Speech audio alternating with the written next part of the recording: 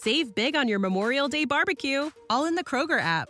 Get half gallons of delicious Kroger milk for $1.29 each. Then get flavorful Tyson natural boneless chicken breasts for $2.49 a pound, all with your card and a digital coupon.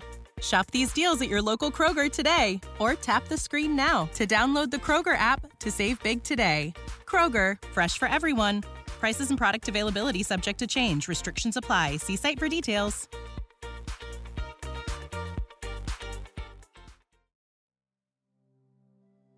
I had believed that the day couldn't possibly worsen, but I was mistaken. The entire week at work had been dreadful, and to top it off, my boss, the company president, called me into his office to reprimand me for a mistake made by someone else. Upon arriving home, I discovered my sister-in-law's car blocking my driveway, preventing me from parking in front of my house. The neighbor's teenage son and his friends had filled the street with parked cars, forcing me to park 3 doors down. Entering the house, I questioned why I bothered. My relationship with my wife's sister, Susan, had always been strained since the day we met. I couldn't fathom why, but she seemed to harbor immediate dislike for me. Furthermore, I had little hope for an intimate evening with my wife, Janice, as we hadn't been intimate in almost a month, despite my persistent efforts. Arriving at my driveway, I noticed an empty garbage can by the curb, and dragged it around the side of the house through the side gate, placing it next to the back door. Entering the kitchen, I heard music and the chatter of my wife and her sister in the living room.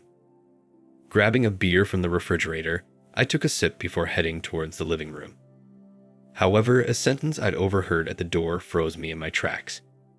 God, he ducked me 3 times today. It came not from my sister-in-law, but from my beloved wife. Ever since Brandon came back last month, I just can't get enough of him, my wife confessed. I knew Brandon as my wife's ex-boyfriend who had left her and moved away. Curious, my wife's sister asked, "So what are you going to do now?" Janice replied, "Brandon wants me to move in with him. So I'll get a lawyer and file for divorce. This is a community property state, so I'll get half of everything." I had heard more than enough already. Numbly, I made my way to the back door and retraced my steps to my car.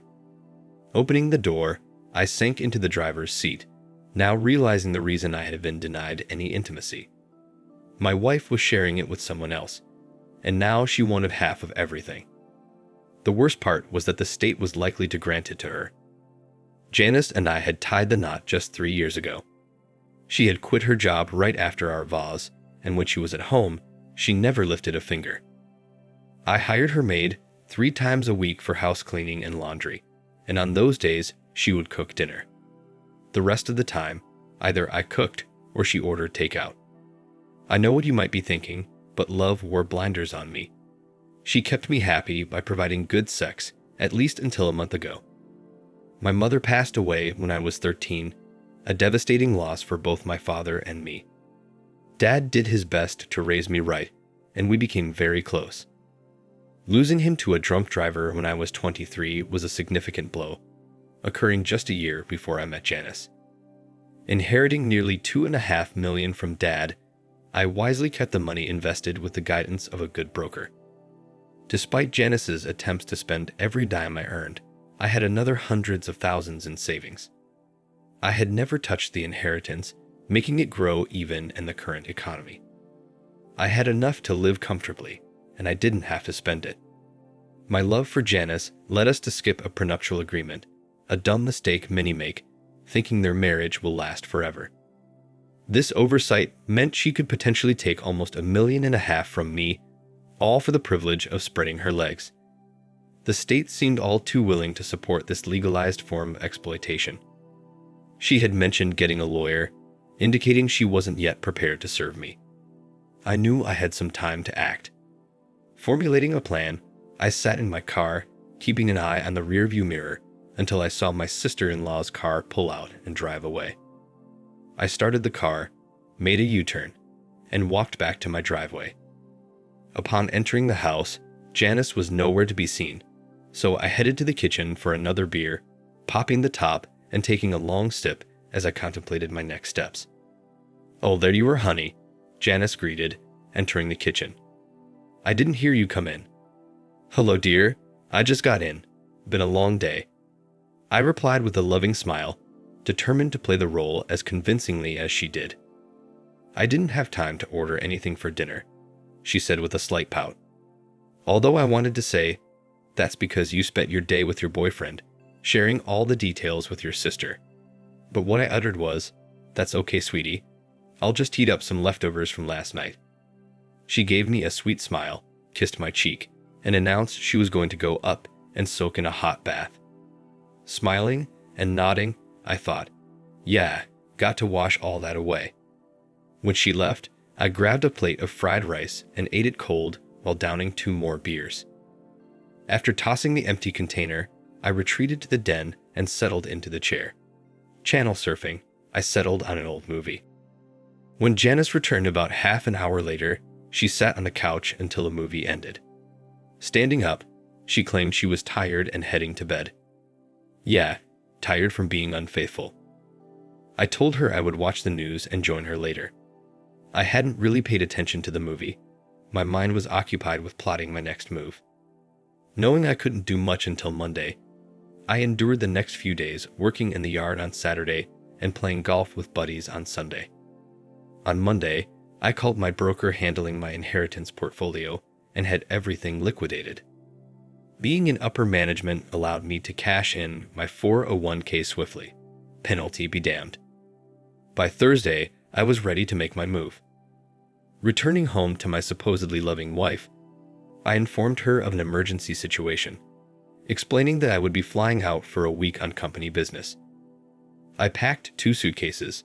That was all I needed. When we moved into this house, I had stored everything important to me. None of it fit with her taste, so there was nothing else I desired. The furnishings were her choices, and frankly, I couldn't care less about them. The silver lining in this situation was that we were renting the house, so I had no financial investment tied up in it. Having recently sold my condo, we were in the process of finding the right house to buy. When I say right, I mean right according to her standards. So far, none of the houses we had looked at seemed to meet her criteria. On a Friday morning, I kissed my wife on the cheek one last time and carried my suitcases out the door. Loading them into my Lexus, I drove away without a single backward glance. My first stop was at an old buddy's place, Jake, whom I trusted implicitly. He was astonished when I proposed trading titles for his older but rebuilt 4-wheel drive vehicle. Confiding in him about my situation, an hour later, I was headed west. I doubted anyone would connect me to this vehicle, and Jake promised to keep the car I traded him hidden in the garage for a while. For the next 4 days, I paid for everything in cash. I had canceled all our credit cards to avoid leaving a paper trail. The majority of my money was now safely tucked away in an offshore account, thanks to my broker. I had a system in place with him to arrange fund transfers when needed. I had enough cash hidden in the SUV to last for a while. The nights alone in motels were the toughest. For the past week, I had been too occupied with executing my plan to reflect on what had happened to me personally. I had loved Janice. I wouldn't have married her if I hadn't. I played through various what-if scenarios in my mind, but ultimately, I concluded that there wasn't much I could have done differently. Even if I had known her old boyfriend had returned, I doubted I could have kept them apart. I arrived at 2 conclusions. She probably never truly loved me, and it was my own fault for being foolish enough to marry her. On the 5th day away from home, I found myself sitting in a mom-and-pop diner in a small town in Montana. I pondered what my supposedly loving wife was up to, as by now, she must have discovered that all her credit cards were canceled, and our bank account held no money. My thoughts were interrupted by an older couple at the next table, whose quiet conversation I couldn't help but overhear. The man, who appeared to be in his late 50s, was telling his red-haired wife about his wish for an extra hand on their farm. Unfortunately, they couldn't afford to hire anyone until their current calves were ready for the market. Even then, finding someone willing to work for what they could pay proved to be a challenge. Finishing the last bite of my meal, I stood up and approached their table, expressing my apologies for eavesdropping, but suggesting I might be able to help them. The older man scrutinized me, sizing me up. I don't see how you could do that. If you heard what we were talking about, you know I can't pay you anything. What if I just need a place to stay in exchange for my labor? I proposed. His eyes narrowed. Colleen, excuse us for a moment while I speak to this young man outside, he said to his wife. Standing up, he waited for me to follow him. Once in the parking lot, where our conversation would remain private, he turned to face me. I estimated him to be about my height, 6 feet, with broad shoulders and not an ounce of fat. His once dark hair was mostly gray, and his face showed the rugged lines of years spent working outdoors. Who the hell are you? Are you part of that Wilson ranch? He asked with a hint of suspicion. I raised my hands defensively and said, Hold on there, mister. I don't know anything about any Wilson.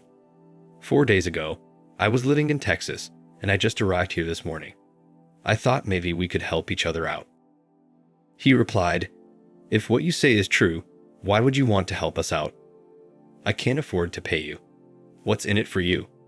If you're on the run from the law, we don't need that kind of trouble. I said, I'm probably on the run, as you put it, but not like you may think.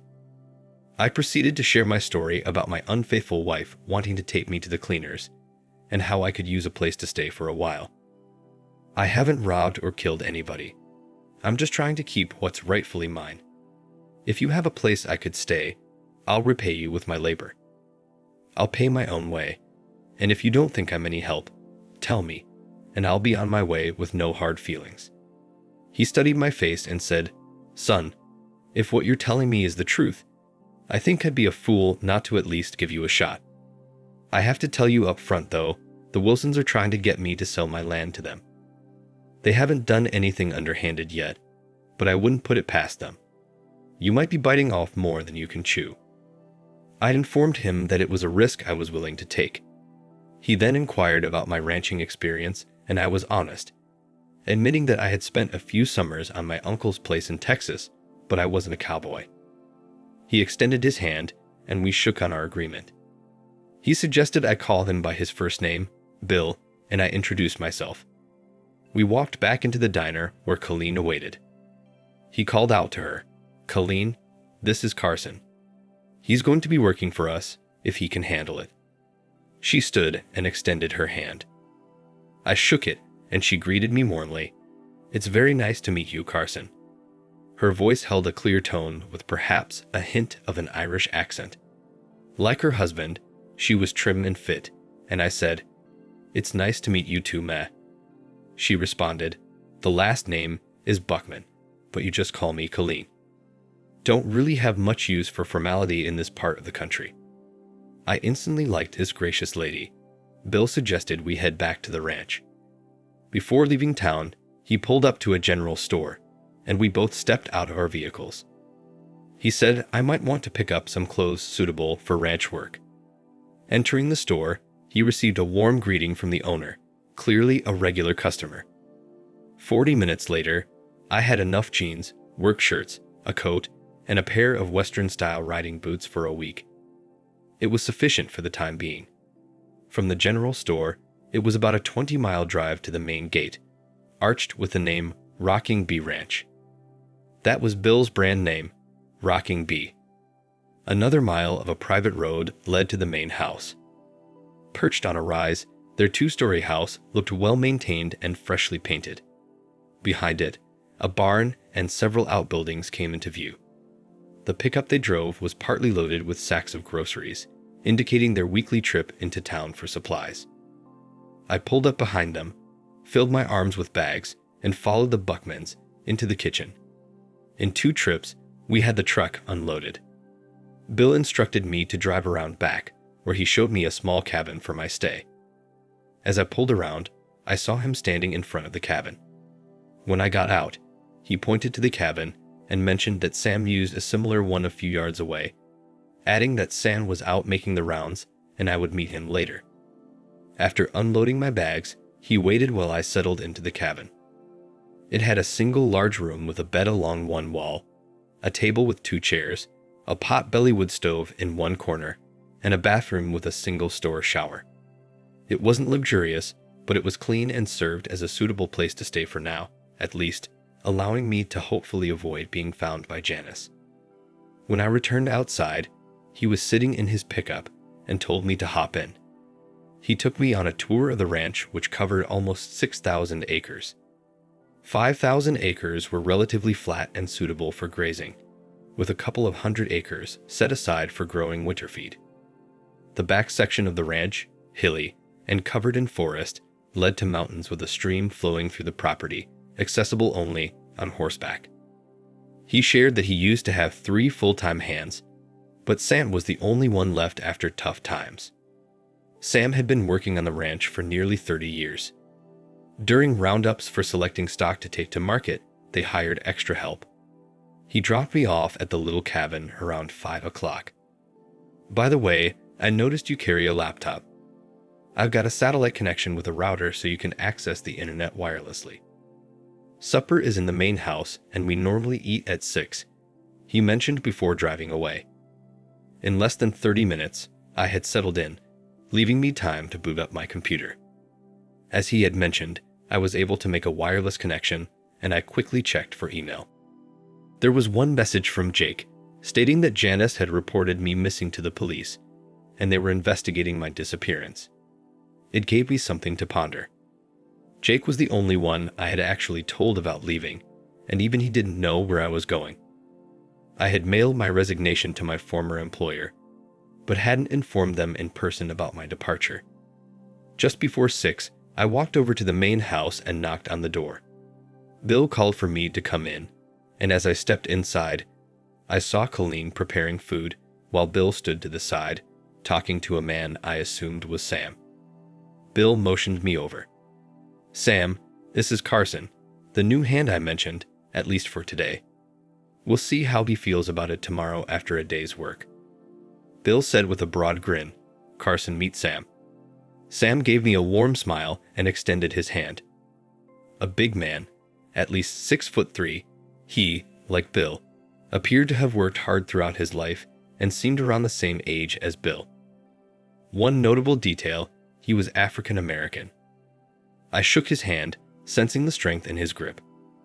"Well, young man, let's hope you like it here. I could use the help," he said. At 28, I was about half his age, so he considered me young. I replied, "I plan to give it my best shot." Just then, Colleen called us to sit down as supper was ready. Bill and his wife sat at opposite ends of the table, leaving Sam and me to sit between them across from each other. On the table were a large platter of pork chops, a big bowl of mashed potatoes, another with fresh green beans, and a plate stacked with obviously homemade biscuits. "We don't eat fancy here, Carson, but there's plenty, and it's filling," Colleen said. "It looks great," I replied. As we ate, I asked Bill if he had been here all his life, and his response was, "Yep. My grandfather started this ranch and passed it on to my father. Now it belongs to me and Colleen. Although when I was younger, I wasn't so sure she was going to be a part of it. I had to fight off every man to get her." He looked at his wife, and I could see the depth of his love for her in his eyes. She responded, "Now, Bill, you know you're the only man I ever had eyes for.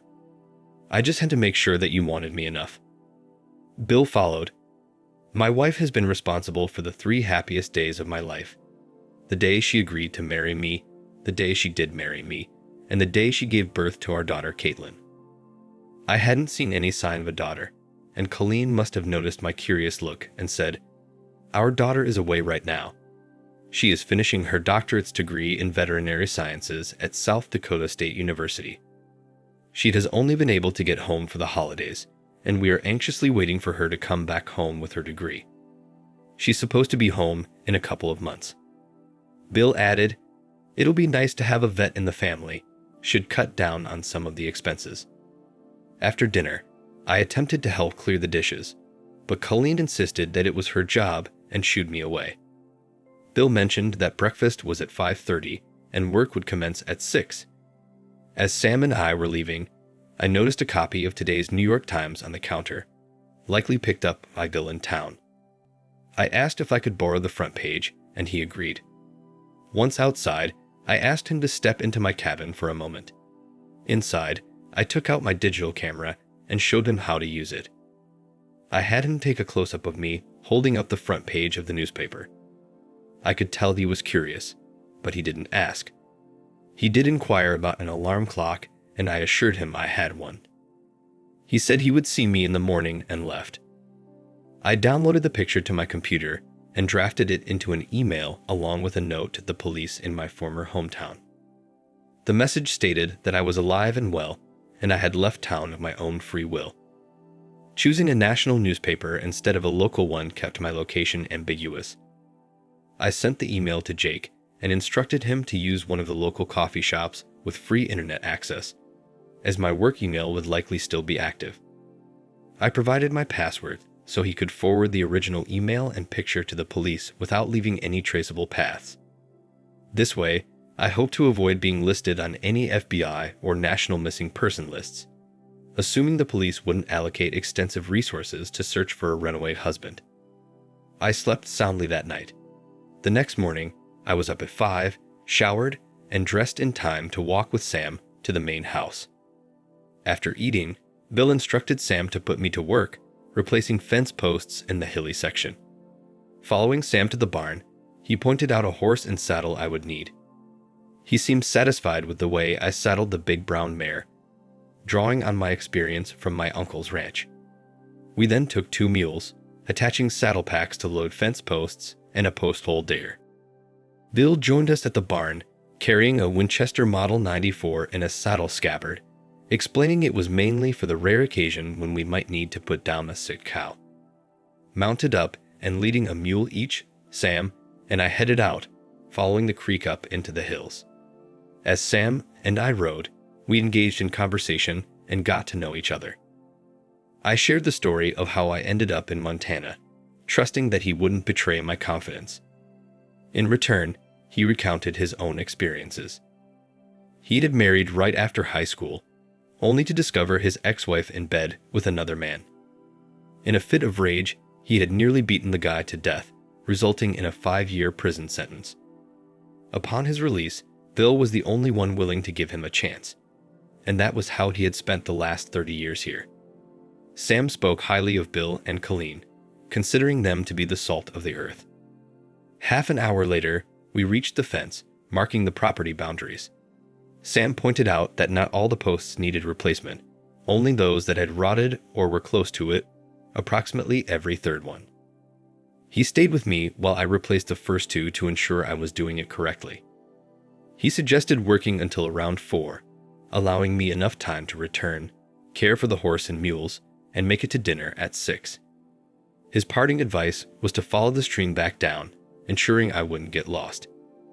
He headed back, leaving me alone with my work. I progressed down the line, replacing old posts with new ones. At noon, I took a break and retrieved the pork chop sandwiches that Colleen had given me in the morning from my saddlebag. I finished my sandwiches and returned to work. My watch's alarm beat at 4 in the afternoon. I noticed that I had set all but a couple of the posts that the mules had carried up. Leading the mules, I traced back along the fence line until I found the stream and began descending. Just before leaving the trees, I discovered a natural pool where the stream flowed in and out. I stopped and admired the view, recognizing it as the most beautiful and serene spot on the ranch. Back at the barn, I managed to unsaddle the animals and get them fed in time. While I was tending to the horses, Sam entered to bed down his horse. We rushed to wash up and change before supper, where we enjoyed steaks that night. Exhausted, I made minimal contributions to the conversation and excused myself immediately after dinner to go to bed. Sleep came quickly and I slept deeply. When I woke up, I was sore all over. My hands ached from wielding the post hole digger and my arms, shoulders, and legs throbbed. Despite my regular workouts, there was a vast difference between a 2-hour gym session and a full day of setting fence posts. As I limped into the kitchen and winced while sitting down, I received a couple of chuckles from Bill and Sam. Even Colleen couldn't completely hide her grin. However, despite the soreness, I was ravenous and eagerly devoured my breakfast. ready for another day of fencing? Bill asked as we rose from the table. I groaned and replied, "Yes, sir," hoping to sound more optimistic than I felt. Bill laughed. "I think you can give it a rest today. I'd like you to ride the rounds with Sam." I nodded appreciatively. The first task was to clean the stalls and replace the hay. After putting the horses and mules in the pasture and filling their feeder, we loaded up in the pickup and began our ranch inspection. Our primary goal was to ensure no cows were down or cows separated from their mothers. Sam's knowledge of the ranch seemed instinctual, and he effortlessly anticipated where the cattle would be and roughly estimated their numbers. After 30 years, it seemed to come naturally to him. As we reached the far end of the ranch, Sam stopped the truck and surveyed the surroundings. Something on one of the hills caught his attention, prompting him to hand me his binoculars and point to a specific spot. After a minute, I identified 2 cows seemingly alone. I'd inquired where their mothers are, and he gestured towards 2 cows near the tree line. "That's them over there. Their cows must have wandered into the trees, got lost, and kept going. We'll have to bring them down." I asked, "Are we hiking up there?" "Nah, it's too far. We'll go back and load up a couple of horses." The pickups were equipped with 2-way radios, and Sam called Bill, informing him of what we had seen and that we were on our way to get the horses. When we returned to the barn, Bill had already saddled 2 horses and loaded them into a trailer. All we had to do was stock up and go. Sam navigated us close to the tree line below where the calves were, and we unloaded the horses, riding up into the hills. Sam's 30 years on the ranch became evident once again, as he knew the terrain like the back of his hand. Half an hour later, we eased up behind the calves and slowly began to push them back down the hills. I couldn't help but laugh when we cleared the trees and the wayward juveniles spotted their mothers. They ran, howling to their moms, and immediately sought out a tit to nurse on. The larger cows stood patiently, allowing their young to feed. It struck me how different it was from my childhood. That night's supper featured fried chicken, corn on the cob, and mashed potatoes. With newfound energy, I talked more than the night before and learned more about Colleen. Her parents had immigrated to the United States from Ireland when she was 5 years old. Her father, fascinated by tales of the Old West, had brought the family to Montana, explaining the trace of Irish brogue in her speech. Growing up in America, she still retained the influence of her parents. Feeling much better the next day, I returned to replace fence posts after breakfast. Sam helped me load up the mules, but this time, I headed out on my own. Following the stream led me directly to my destination. This day proved to be easier than the first, as I had learned some tricks to make the work less strenuous. Just before 4 o'clock, I set the last post and headed back to the barn. With some extra time, I worked some of the stalls before cleaning up for dinner. On my 4th day, I assisted Sam in making repairs to some of the buildings, and the following day, I set more fence posts. The next 2 months flew by, and I now took my turn riding the ranch to check on the cattle. I was in the best shape of my life. We established a schedule where Sam took Saturdays off, Bill took off Sundays, and Mondays were my days off. I used my day to do laundry and run into town if needed. I had grown quite fond of everyone on the ranch. Sam was good-natured and easygoing, and we often sat and talked after supper. I had a lot of respect for Bill, honest and hardworking. We got along well. Colleen was very sweet to Sam and me, but I could see she had some fire in her. Together, she and Bill made a great couple. Colleen and Bill were growing excited. At breakfast on Friday, Colleen informed me that her daughter would be returning home in 1 week. It was my turn that day to take a horse and ride through the wooded section, checking for cattle that might have wandered into the hills. A little after 4, I made my way to the stream, turned to follow it down, and reached the pool below the waterfall. I stopped, dismounted, took off my shirt, and knelt down next to the water. Dipping my bandana into the cool water, I began to wash the sweat and dust from my face and neck. A widdy from downstream caught my attention, and I looked to my right to see a horse and rider approaching. At first, I thought it was Colleen, but quickly realized this was a younger version of her. This beautiful woman could only be Caitlin, with the same crystal blue eyes and red hair as her mother. She rode up and stopped several feet from me as I stood up and faced her. She asked in a cold tone, "Who are you? And what are you doing on this property?" I said, "The name's Carson, and I work here." She said, "I don't believe you. My dad said he couldn't afford to pay another hand." Despite her beauty, I was getting a little aggravated at her unfriendly tone, and I said, "Yeah, I heard that too. I guess that's why I laugh all the way to the bank every payday." She gazed at me, reined her horse around, and gave it a kick in the sides. I chuckled to myself, put my shirt back on, remounted my horse, and continued towards the barn. Later, I found out there had been a miscommunication between Caitlin and her parents. They thought she was coming home the next week. Instead, much to their surprise, she had arrived a couple of hours after I had ridden out. She had spent the morning and the early part of the afternoon with her parents until she expressed her desire to go for a ride, something she hadn't had time for in school but loved to do. So she saddled up and rode to her favorite spot, the waterfall and pool of water.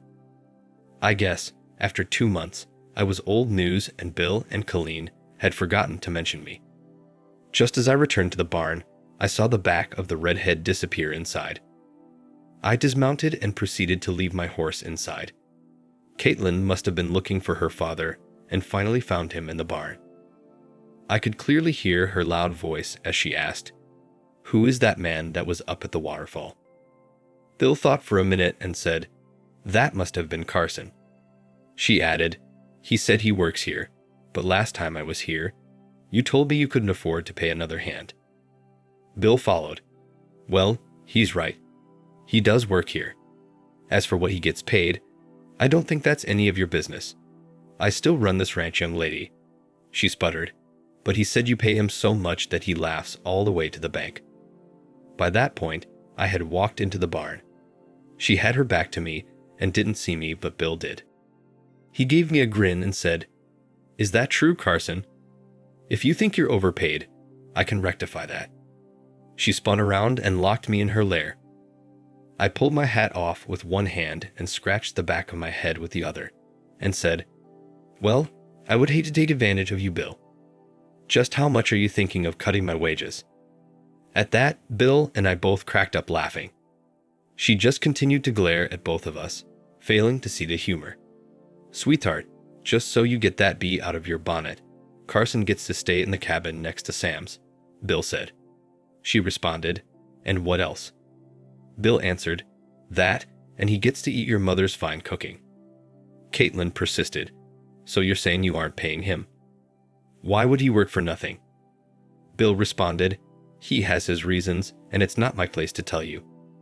I then chipped in, "Working to have a chance to taste your mother's cooking is worth a lot, and I don't think she would like to hear you say that it's nothing." She shot me one more glare and stormed out of the barn. Bill shook his head and said, "She reminds me so much of her mother when she was young." I didn't think I would ever take Colleen. At supper that night, we were joined by Caitlin. She sat next to Sam on the opposite side of the table from me. She gave me another sharp look when I entered the kitchen. I waited until everyone had filled their plates before speaking.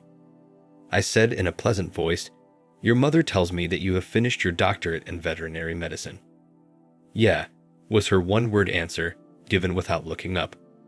I continued, "Sam says that there is only one other vet in the area, and he's over 30 miles away. I'm sure you're going to be a very big asset to the folks in this area." She glanced up at my compliment, and I thought I saw her eyes soften a bit. "Yes, that would be Dr. Harrison. He has more business than he can handle and is often needed in more than one place at the same time." Colleen then added, "I agree with you, Carson. Our Caitlin will be able to provide a great service." During the rest of the meal, Caitlin talked with her parents and Sam, who had been on the ranch since before she was born. She didn't address me directly, and I, for the most part, kept quiet. This was her homecoming, and I knew her parents and Sam wanted to hear what had been happening in her life while she was away. As soon as I finished eating, I excused myself to turn in. I returned to my cabin and checked my email. seeing that I had one from Jake. He reported that he had talked to a friend of his on the police force and casually asked if they still considered me to be a missing person. His friend said that everything had been dropped after they received the email with the picture I had sent them. As for Janice, Brandon had apparently dumped her as soon as he learned I had disappeared with all the money, and it didn't look like Janice was going to get her hands on any of it soon. Of course, she couldn't afford the rent on the house we had been living in and was now living in a city apartment, working as a waitress. She didn't have the money to hire a lawyer to pursue me. I thought it ironic. She had apparently only married me for my money, and her boyfriend had only wanted her for the same thing, my money. I was still working on replacing fence posts. I now only did so every third or fourth day. I had moved out of the hill and was down where I could drive the pickup to where I worked. It really was easier to load the posts in the back of the truck rather than on the mules. The morning after Caitlin returned home, I loaded the pickup with posts and drove to where I had left off. When it was my normal time to take lunch, I started to the truck and realized that I hadn't brought my lunch with me. If any of us were going to be working away from the main house all day, Colleen would make sure we had a lunch, and I guess I spaced out picking mine up. I could have driven back to the house, but decided that missing one meal wasn't going to kill me. About a half hour later, I had just set a pole and was attaching the wire when I heard a vehicle approaching. I looked back and saw it was one of the ranch trucks. The truck came to a stop just as I finished with that post. I turned around and was surprised to see Caitlin get out. She had a small sack in her hand like the ones Colleen put our lunches in. "Mama said you forgot your lunch," she said, shoving the bag towards me. I reached out and took it from her. "Thank you, Caitlin. That was very kind of you," I replied. I looked in the bag and saw it contained 2 sandwiches as usual. I took one out and offered the other to her, but she shook her head no. I shrugged my shoulders and went and sat on the tailgate of the truck to eat. She walked over to where I was, about 5 feet to my side, and just stared at me. I just sat and ate, keeping my eyes focused in front of me. "Why are you here?" she asked finally. I turned and looked at her and decided to mess with her. I said, "You can't tell anybody. I robbed a bank and stashed the money. I'm hiding out here until the heat is off and I can retrieve the cash." At first, her eyes grew wide. Then she glared at me. "You're a real clown." She huffed and turned to leave. I waited until she was halfway to her truck. Then I called her. She heard me say her name and stopped and slowly turned around. I said, "I married a woman who never loved me and only wanted the things I could provide for her. I ended up here because I just wanted to get away from everything I knew for a while." She again stared at me, and I think she decided I was telling the truth this time. She nodded her head and left without another word. As she drove away, I thought about what her dad had said about her mother being like her when she was that age. He said he had tamed her, but I suspected it was their love for each other that was the secret. It had been less than 24 hours since I first met Caitlin, and I couldn't imagine any man taming the fiery redhead. Supper that night was pretty much a repeat of the night before. Caitlin had conversations with her parents and Sam. I didn't really feel sighted. After all, she didn't know me, and we had nothing in common really. We were just finishing dinner when there was a knock on the door, and Bill went to answer it. He came into the kitchen followed by a man about my age. He was what women would call tall, dark, and handsome. Caitlin excitedly called out his name and jumped from her seat and hugged the guy. It was obvious they knew each other. They were gamming away how long it had been since they had seen each other. A few minutes later, there was another knock on the door, and Bill went and answered it and returned with another man. This one was fair-haired, but also good-looking. He received an equally warm greeting from Caitlin. I recalled Bill's words about having to fend off every male around to win his wife. Caitlin was every bit the prize that her mother was, at least in looks. I excused myself from the table and returned to my cabin. Mentally, I wished the 2 guys luck. I did envy them, though. If Caitlin turned out to be the woman her mother was, whoever won her affections would be a lucky man. The next day, I took the pickup and rode the ranch. By the time I had made my rounds, something didn't seem to add up. It was early enough that I went back and got Sam, and we did a whirlwind tour of the ranch. There were a lot of cattle scattered over the ranch, but he agreed that something didn't feel right. It just seemed like we were short a few herds. We decided we would saddle up the next day and ride the hilly areas. We discussed it with Bill that night at supper, and he agreed to our plan. It rained that night, which would make finding tracks more difficult. The next morning, we loaded our horses into a trailer, and Bill drove us to one end of the property. I rode about a third of the way up into the tree line, and Sam rode another third higher. We then headed across the ranch over the hills and through the trees. It took a big part of the day to reach the far side. We counted 5 stray herd. Bill met us as we came out of the hills, and we loaded the horses in the trailer and headed back. We discussed the situation and decided the only thing we could do is be more vigilant. At dinner that night, Caitlin had another suitor call on her. I heard her mother mutter something about that being the third one that day. The word had gotten out that she was back home, and guys were crawling out of the woodwork seeking her attention. The next 4 days, we spent a lot of time keeping an eye on the herd. Everything seemed to be okay except for the suspected original loss. Caitlin's Quakers continued to visit. She had been home for a week and hadn't said 2 words to me since the day she brought me my lunch. The 5th day after the perceived disappearance of the cattle, I told Bill I wanted to ride the property line through the hills. We had already covered all the fence lines along the pasture areas and had seen no evidence that the missing cattle had taken through there. Sam dropped me off on the west side of the ranch. This was where Bill's ranch bordered the Wilson Ranch. About halfway to the southwest corner, I spotted 3 fresh sets of horse tracks. They crossed from the Wilson side of the fence onto Bill's side. The puzzling thing is that the fence wire was still up. I dismounted and checked the fence posts and saw that the staples had been loosened on 5 posts and were barely holding the wire up. Remove the staples and lower the wire and you could cross over. Put the wire and staples back and it looked normal. I remounted and followed the tracks. When I got near the stream, I saw 3 horses tied to a tree a little way above the waterfall. I was still about 30 yards away, and I quickly got down, tied my horse to a tree, and pulled the rifle from its scabbard. When I reached the horses, I could see boot prints leading downstream. I crept to the edge of the waterfall and looked over and gasped. There was Caitlin in the pool. She was naked as the day she was born. I was mesmerized by the sight. She was swimming through the water, her nude body clearly on display in the clear water. Damn, she had a cute ass. A movement in the trees to her right brought me back to my senses. I quickly scanned the area and saw 1 guy to the right and 2 more nearing the pond on the left. I raised my rifle and shot. The bullet hit near the feet of the guy on the right. 1 more quick pull of the trigger and the dirt exploded close to the 2 guys on the left. Caitlin released a blood-curdling scream that echoed through the trees. I stood up so everyone could see me and I yelled out, "On your bellies now. I won't miss the next shot. Caitlin, stay where you are." She didn't see the 3 men. She only saw me standing over her with a rifle in my hands, and she struggled to cover her body.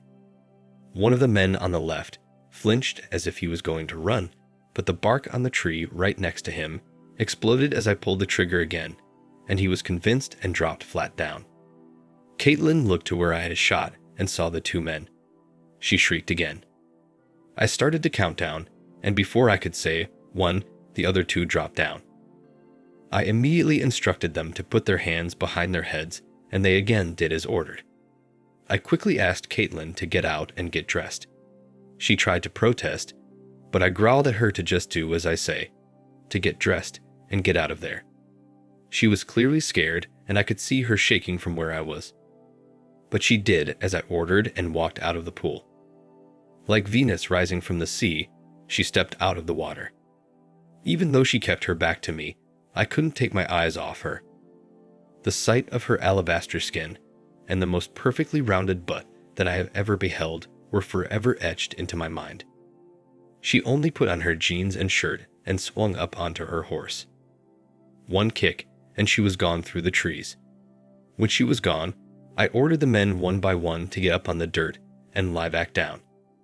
Only when all three lay before me did I breathe a sigh of relief. I decided it was time for a bluff. "So, what am I going to do with you three? I guess I could just shoot you in the legs and watch you bleed to death." The three men began to beg me to spare them. I said, "Even if I spare you, Caitlin's father will ensure justice when I inform him of your heinous intentions toward his daughter, unless, of course, you have a more compelling confession for the sheriff, something like cattle rustling. It may lead to jail time, but at least it guarantees you a chance at life." The smallest among them cracked. "Yes, we did it." Wilson said breaking Buckman would secure his land. His colleague hushed him to shut up, but he retorted, saying he ain't dying for no damn cows. Anticipating Caitlin's swift return and her father's inevitable investigation, I opted to buy my time. True to expectation, 45 minutes later, Bill and Sam galloped into view. I signaled them down and they raced up to join me atop the rise. "What in the hell is happening?" Bill demanded. "It appears some of Wilson's hands paid us an unwelcome visit." I tracked them from the fence line to here. Caitlin was swimming, and these three were attempting to sneak up on her. Walking over, I pressed the barrel of my rifle against the smaller man's neck. "I believe this one has something he wants to confess to you." Prodding him again, he whimpered, "We did it. We took some of your cattle, but it was Wilson who forced us." Bill tilted his hat back, grinning at Sam, and said, "You know, when my grandfather ran this ranch, they'd hang horse thieves and cattle rustlers. Sometimes justice seemed simpler back then. Too bad we have to be civilized these days." While Sam stood guard, Bill and I decided to march the rustlers back down. With rifles in hand, we trailed behind them, Sam tethering their horses together and bringing up the rear. Upon reaching the buildings, we led the rustlers into the barn, placing them in separate stalls with open doors that allowed us to keep watch without them seeing each other. Bill went into the house to call the sheriff while Sam and I stood guard. In under 30 minutes, the sheriff raced up the lengthy mile-long drive. Bill met him, briefing him on the unfolding events. I proposed bringing the smaller culprit out first for the sheriff to interrogate, and he agreed. I promptly had my prisoner outside. Initially hesitant, the little rustler seemed to reconsider his silence and began to speak. The sheriff looked at Bill and said, "It appears that we got a straightforward case of trespassing here. Honestly, it's a bit of a waste of my time, but I suppose I could leave them in your hands.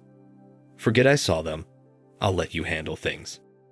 The frightened rustler's eyes widened, and he suddenly opened up. The sheriff soon extracted the truth, calling for backup. Soon, a convoy of sheriff vehicles streamed onto Wilson's vast ranch. Despite its extensive expanse, the sheriff pinpointed the location provided by the rustler, discovering almost 100 stolen cattle bearing the Rocking Bee brand. By day's end, Wilson and his cohorts were incarcerated. Amidst the commotion, it was well past 9 before we gathered for supper. Caitlin, though seated at the table, kept her gaze fixed on her plate. "What were you doing up there?" Bill inquired, addressing her as he hadn't had much chance to speak with her. "I was just taking a swim. I didn't think anyone would come spy on me." She cast me an accusing glare. I interjected, "Firstly, Caitlin, I wasn't spying on you." I traced their horse tracks to the stream. "Secondly, consider what might have happened if I hadn't been there. I doubt those three were planning a picnic when they saw you swimming naked." Colleen remarked, "Thank goodness you arrived when you did, Carson. I hate to think what might have happened." The conversation shifted, and we hurriedly finished our meal, aware of an early start the next day. Exiting the kitchen toward my cabin, Caitlin called out to me. I halted and waited as she snapped rudely, "So, did you enjoy the view today?" Expecting gratitude proved too optimistic, so I answered, "Let's just say I'd be dishonest if I claimed it wasn't breathtaking." She huffed and turned on her heels, marching off toward the house. I stood, shaking my head, acknowledging there was something about me that consistently hooked her. The following day, Bill had to head into town to officially file charges against Wilson. Returning the stolen cattle to their rightful place would take several days as the prosecutor needed to thoroughly document the case first. Sam and I spent the day refreshing the paint on some of the outbuildings. We had lunch in the kitchen, but Caitlin chose not to join us, a decision that suited me just fine. Bill returned in the early afternoon, but waited until dinner to share the developments. He explained that since this wasn't a capital case, Wilson and his accomplices would be released on bail. While he didn't anticipate any further trouble, he cautioned us to remain vigilant. He glanced at his daughter, grinned mischievously, and said, "If you're planning on another nude swim anytime soon, maybe you should take Carson along. No, for protection." Her face turned crimson again, and she sputtered as she stood and raced to the room. Bill and Sam erupted in laughter, and even Colleen couldn't help but giggle. I chuckled along with them. After the laughter subsided, we resumed our meal. Bill continued his good-natured teasing. "I really want to thank you, Carson. Wilson could have seriously jeopardized this ranch financially. You're worth every penny." We all shared another round of laughter. 3 days later, Bill received the news that he could retrieve his cattle. We loaded 3 horses into a trailer and drove to Wilson's Flying Doll Ranch, accompanied by a sheriff's escort. Colleen came along to drive the truck and trailer back once we unloaded the horses. Bill, Sam, and I started pushing the cows back toward his ranch. As we approached the Rocking Bee Ranch, I rode ahead and loosened part of the fence line, allowing the cattle to cross over. After ensuring all the cattle were back to where they belonged, we secured the fencing and rode back to the main house satisfied with the day's work. Caitlin, during this time, had applied for her veterinarian license. As the approval process typically took around 45 days, she could only tend to the animals on her father's ranch for now. I'd spot her around the property and of course at mealtime. Despite her continued silent treatment, if I managed to catch her eye, I'd offer a big grin and whittle my eyebrows, always enough to make her blush. 2 weeks after the waterfall incident, we found ourselves in the barn simultaneously, and I asked, "Been enjoying any swims lately?" She approached, standing inches away, and shot me a glare. "Why are you such an a-hole?" I shrugged, grinned, and said, "Why are you such a bee?" Her right hand aimed for my face, but I reacted swiftly, grabbing her wrist before she could strike. Undeterred, she tried with her left. Yet, I caught that too. I pushed both hands behind her back, pinning them and forcing her body against mine. Slowly, I lowered my face toward hers. She stared at me, but made no effort to break free. I then said, "If you were mine, I'd put you over my knee and spank your butt." Attempting to pull back, she replied, "You wouldn't dare." Suddenly, I released my hold, and she tumbled backward, landing on her butt. It's not that I wouldn't dare. I just got rid of one woman who doesn't care about me, and I'm not wasting my time on another one. Traditionally, she was the one to storm off, but this time, it was my turn. I left the barn, leaving her sitting on the ground. I didn't encounter her again until supper. Predictably, she didn't speak to me, but I couldn't decipher the look she gave me. Not that I ever claimed to understand women anyway. My marriage to Janice proved that. The following day, I was in the barn, tending to the stalls when Bill walked in. Knowing it was his day off on Sunday, I figured he wanted to talk. I wondered if Caitlin had informed him of the previous day's incident and if he had come to ask me to leave. I stopped my work as he approached. Then he said, "I heard you and Caitlin had a little showdown yesterday." Well, that answered my question of whether Caitlin had confided in her father. But I noticed a twinkle in his eyes and I said, "Yeah, I suppose you could say that. Probably my fault." He continued, "Maybe, maybe not. I think her issue is she doesn't know what to make of you. First, she thought you were here for something, then you became the hero who saved her and the ranch. What she can't figure out is why you aren't chasing after her like the other local young men. Like her mother at her age, Caitlin is used to having boys wrapped around her little finger. She's had a few boyfriends, but none lasted. I didn't think she really respected them. I just hope you don't let her chase you off. In my book, you're welcome here as long as you want. I said, thanks, Bill. That means a lot to me. For Caitlin, I'll quit teasing her, and hopefully we can live and let leave. He left the barn, and I resumed my work. I had the rest of the day to ponder Bill's words. If Caitlin wanted to understand me, acting civilly and having a conversation would be more effective than her current approach. As for pursuing her like the others, that simply wasn't in the cards. She didn't join us for supper that night, a topic no one broached, and I didn't inquire. The following day, I stuck to my routine, waking up at 5 as usual even on my day off. Breakfast done. After Sam and Bill left for work, I retrieved my laundry. Bill had invested in a large commercial washer and dryer, making it possible for me to wash all my clothes in a single load. The laundry room was adjacent to the kitchen, so while my clothes washed, I sat at the kitchen table, eating and chatting with Colleen. Caitlin entered, an uncommon occurrence for breakfast, usually opting to eat later. Colleen asked about my plans for the day, and I told her I was thinking of driving into town. I then asked if there was anything she wanted me to pick for her. She said if I wouldn't mind, there are a couple of things I could get for her. I'd assured her I wouldn't mind at all. Just then, Caitlin interjected, "Could I ride into town with you?" I was planning to go to the general store for a few things, and it seems like a waste of gas for both of us to drive separately. I looked up in surprise and I said, "Sure, I'd be happy to give you a lift." After yesterday, I hadn't expected her to talk to me, let alone want to ride anywhere together. I told her I'll be leaving in about an hour and a half after my laundry is done and put away. She assured me she'll be ready. She finished preparing something to eat and sat at the table, remaining quiet while Colleen and I continued our conversation.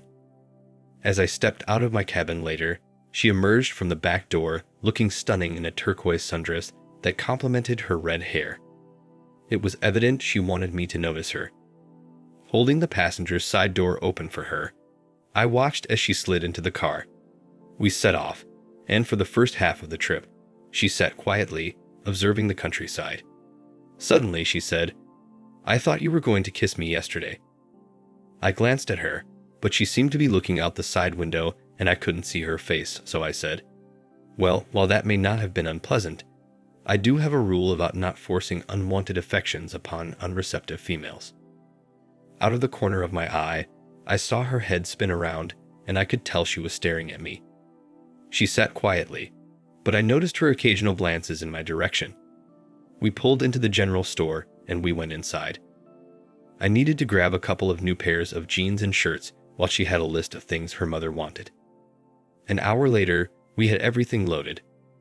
I had one more stop to make at the hardware store for a couple of things for Bill, but it was lunchtime and I was hungry. I suggested we stop for a bite to eat, and she agreed. We pulled into the same diner where I had first met Bill and Colleen. We took a table, sitting across from each other, and ordered our food.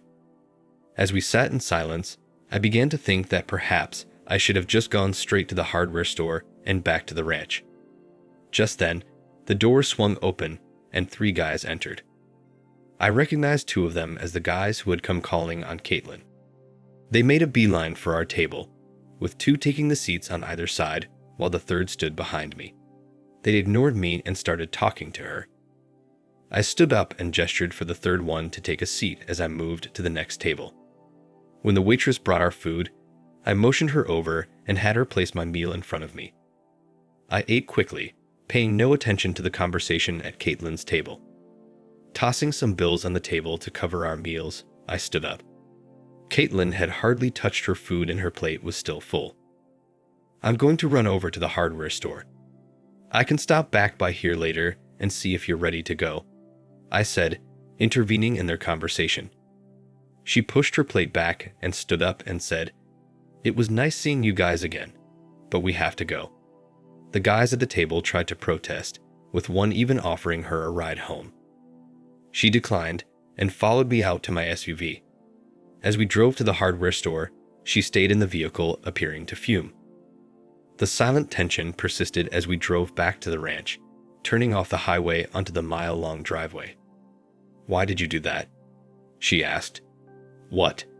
I replied, uncertain about what she was pointing out. "Moving to the other table," she stated. "Oh, that. Well, I thought you'd prefer spending time with your friends. Besides, I didn't want to be in the middle of their competition for your attention." "You really are an a-hole," she snapped. Wisely, I kept my mouth shut. I had no desire to fend off her slaps while driving. Pulling up to the main house, she immediately grabbed what she could carry as soon as I opened the rear of the SUV. I picked up more bags and followed her into the house. As I walked in the back door, she dumped everything on the kitchen table without a word to her mother, then strode after the room. Colleen looked at me questioningly. I shrugged, saying, "I guess I'm an a-hole." Colleen giggled and walked over, putting a hand on my arm. "I have never seen anyone have the effect on Caitlin that you seem to have." "I guess I was born to just piss her off," I replied. "I'm not so sure about that," she said, leaving me confused. I returned to my cabin and stowed away my new clothes. Deciding not to stay cooped up, I went to the barn and saddled a horse.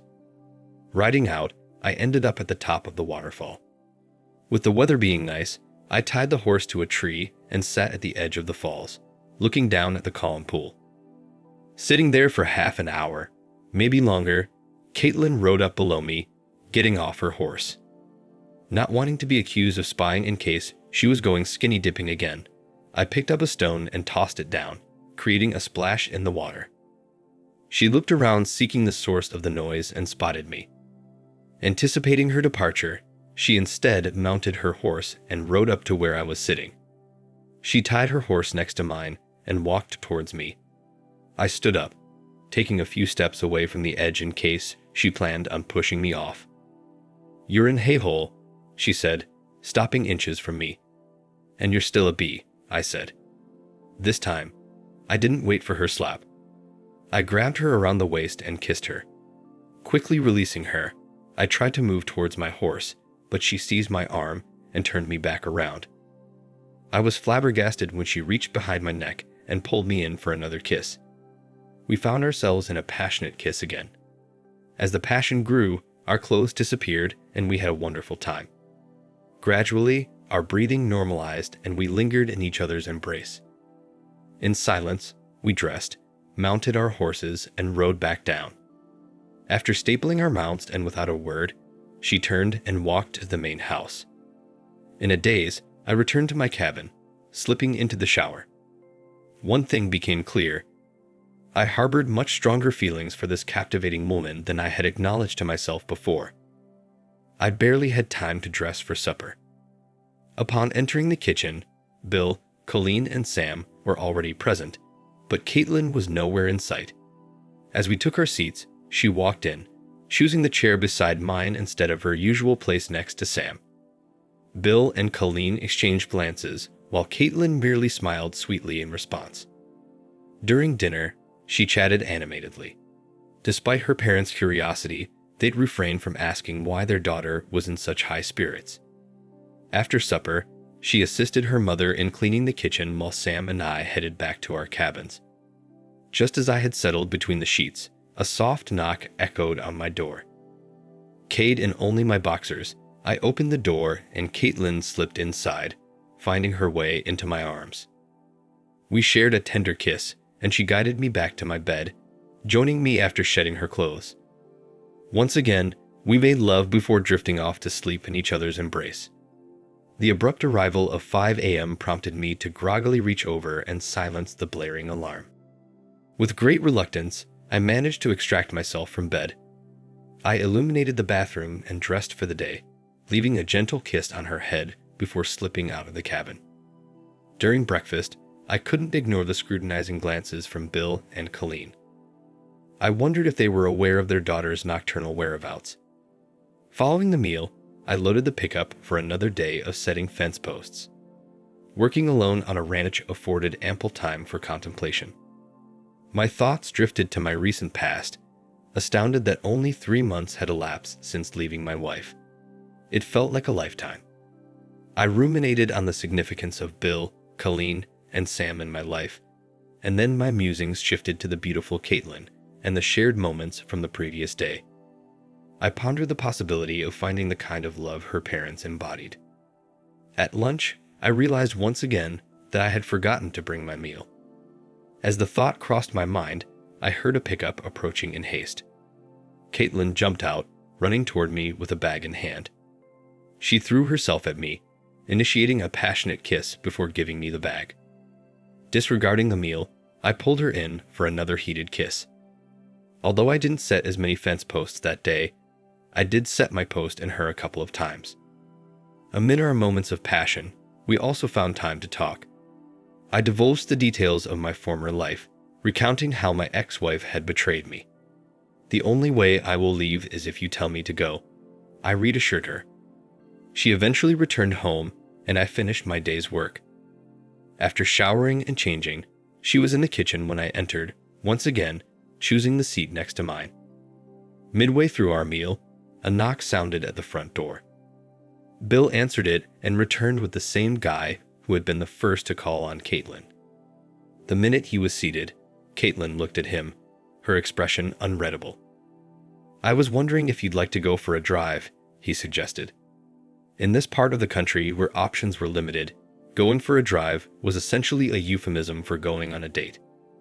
"I appreciate the offer, but I don't think my boyfriend would like it," Caitlin responded.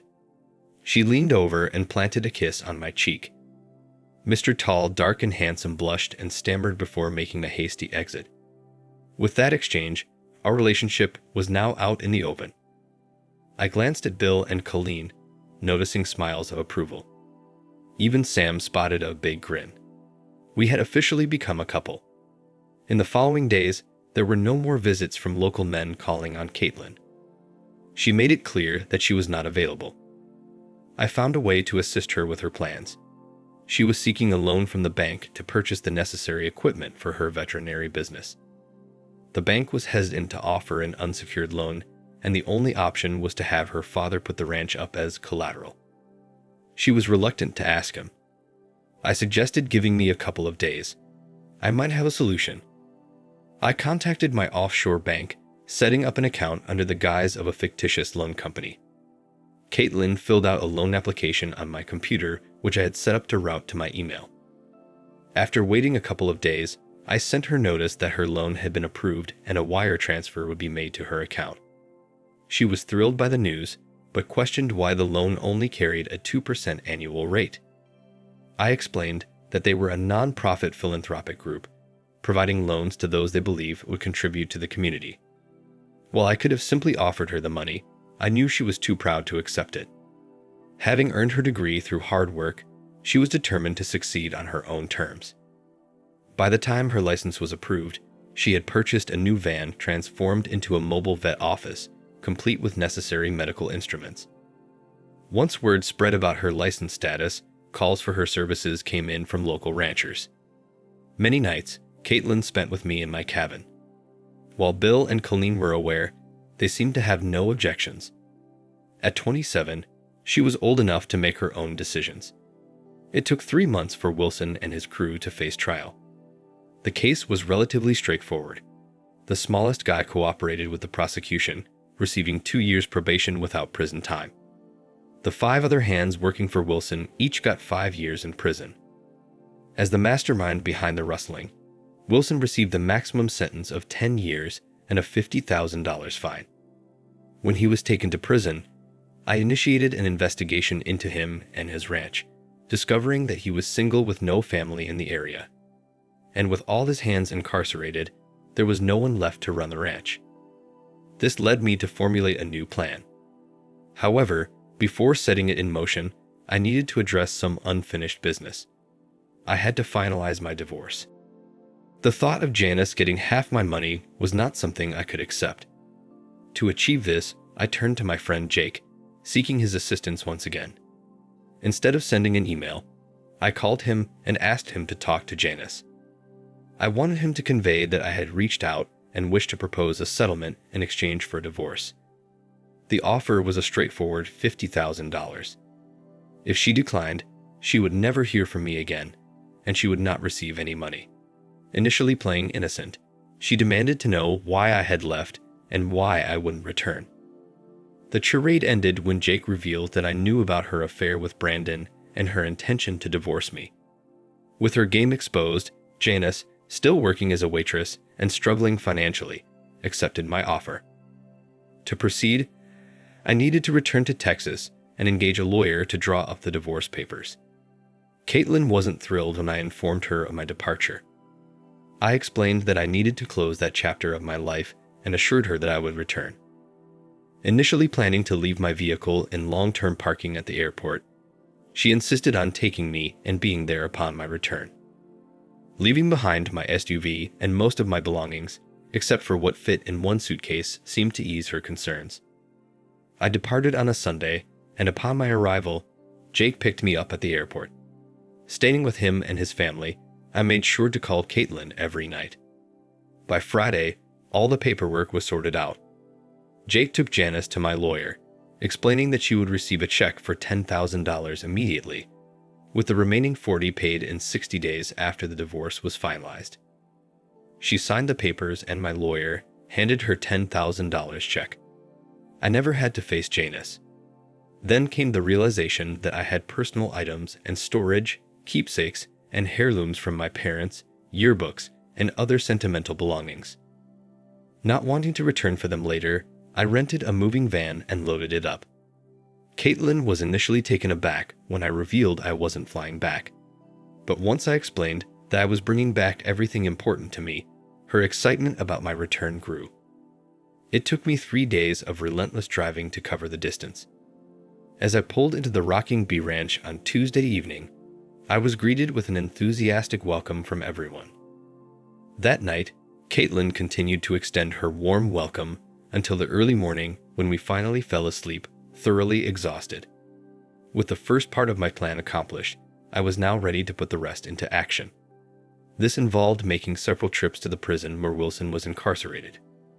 My goal was to persuade him to sell me his ranch. Initially resistant, I continued to present my case. I pointed out that he would be imprisoned for at least 7 years, and even with good behavior, he wouldn't be eligible for parole. With no one to tend to his ranch, his house and buildings would likely deteriorate and his cattle may perish without proper care in the winter. I'd also raised the question of whether he would be welcomed back after his conviction. Faced with the prospect of ruin, he eventually accepted my offer, providing him with something to start over with upon release. The next step was securing financing.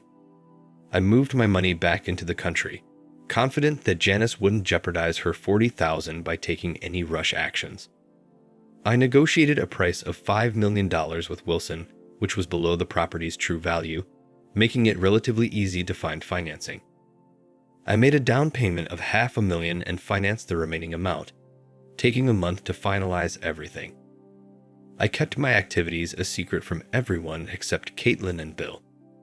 I explained to them that I had personal business related to my assets that needed attention. Although it consumed only 1 or 2 days of my time per week, I set up a corporation and registered the land under its name. With summer ending and fall setting in, I hired someone to harvest the hay on the property. Additionally, I employed 4 hands to leave on site and manage the ranch in the interim. The most experienced hand was appointed temporary foreman. I clarified that for a while I would be an absentee owner despite my close proximity.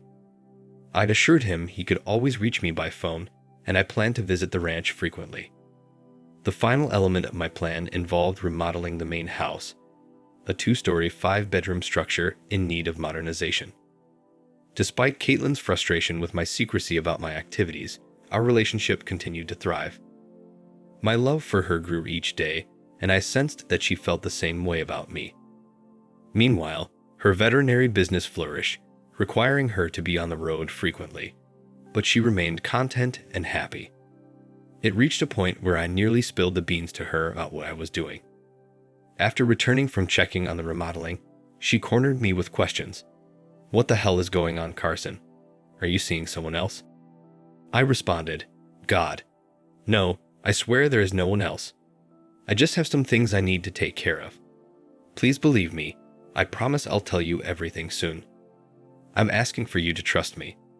She scrutinized my face, searching for the truth, and said, "Okay, Carson, I do trust you, but you better tell me what's going on soon, or I'm going to kick your ass." I grabbed her and kissed her with all the love I had. As spring arrived and calving season began, the main house renovation was complete. It was time to execute the final part of my plan. One afternoon, when I had Caitlin alone, I asked her to go for a drive. I told her I've been thinking it's time for me to leave the Rocking Bee Ranch.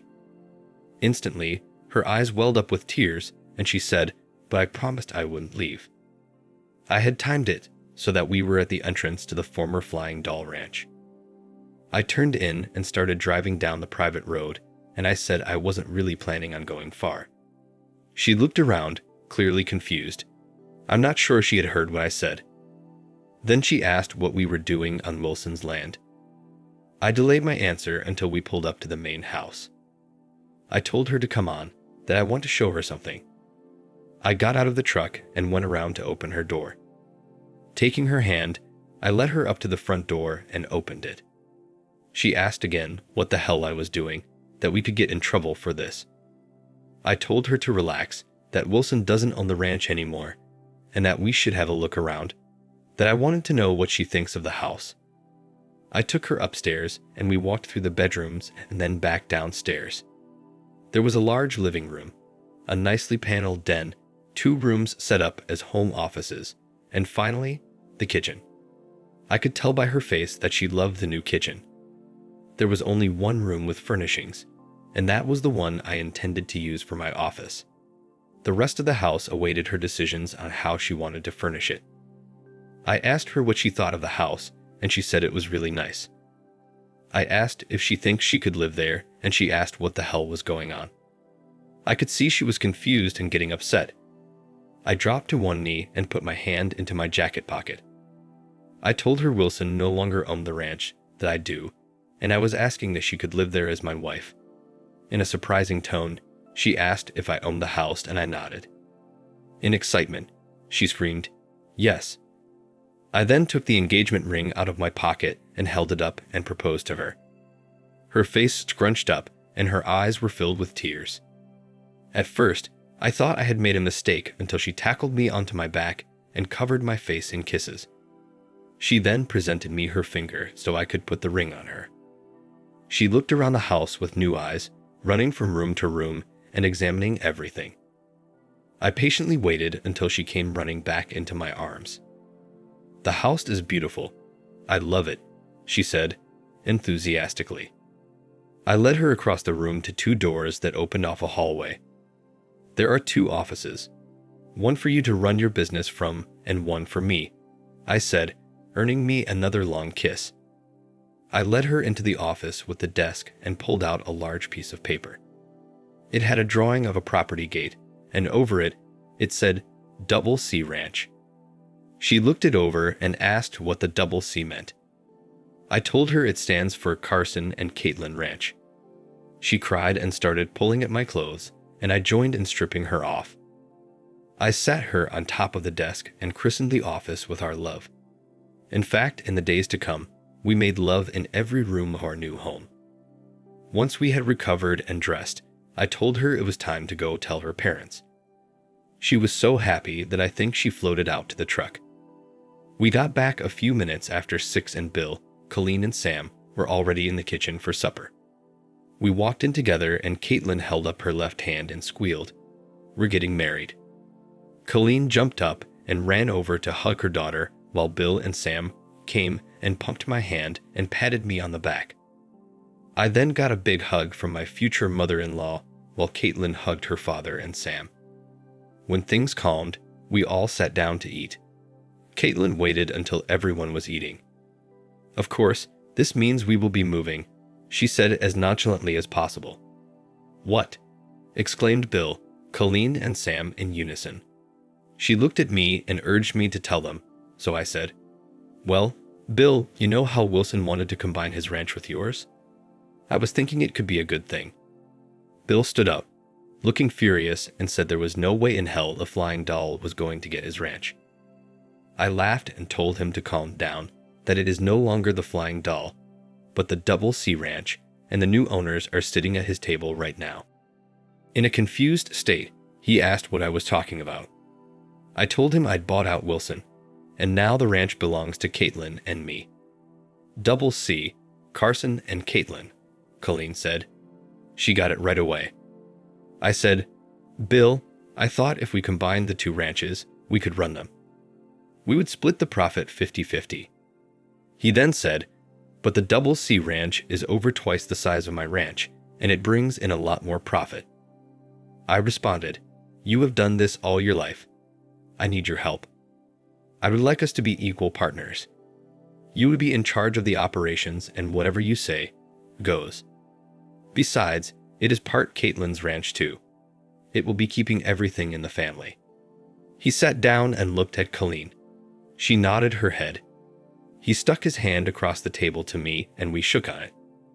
Damn it, Carson, this is going to take some getting used to, but I accept your offer. I said, this means we're going to have more hands to oversee, and that means Sam will be the head foreman. And now I get to pull out all those fence posts I worked so hard to set on that side of the property. Everyone laughed at me. Some of that night was a loud and boisterous celebration. Caitlin spent the night in my cabin and wore me out. We were late for breakfast the next morning, but everyone was still in the kitchen when we came in. They were waiting for us to eat so we could all drive over to the Double C Ranch and Caitlin could show off our new house. Everyone was impressed, and I saw Colleen stare jealously at the refurbished kitchen. It took Caitlin and her mother a month to furnish the house. It was ready to move into on our wedding night. We were married on the Double C Ranch. Bill and his family were respected and well-liked, and ranchers and their families from miles around came to celebrate the day. As Caitlin's husband, Bill's son-in-law, and the new owner of the Double C Ranch, I was welcomed into their society. Later that night, we finally got to bed, and we stayed there making love that night and most of the next day. We would still be there, but on our third day of marriage, I took my bride to Fiji for a tropical honeymoon. Our first roundup that year paid off well, and we sent a lot of cattle to market, making a nice profit. A significant portion went to pay off loan, but with Caitlin's business, we were making a comfortable living. We even built a nice new house for Sam, and he now has a girlfriend close to his age who lives in town. We may be having another wedding soon. Another year has gone by, and my beautiful wife has just given me the most fantastic news. She's pregnant. We're going to have a baby. One final word before I go. I know there are those who will say I should have learned my lesson the first time and had Caitlin sign a prenuptial agreement. If so, then you really haven't gotten to know my Caitlin. She isn't Janice. She works hard at her job and takes care of our home. She is her mother's daughter, and she shares her love with me every day. With me and only me. Every day that I look into her blue Irish eyes, I see that love. Thanks for listening. Share, like, and subscribe to listen to more stories like this. Take care.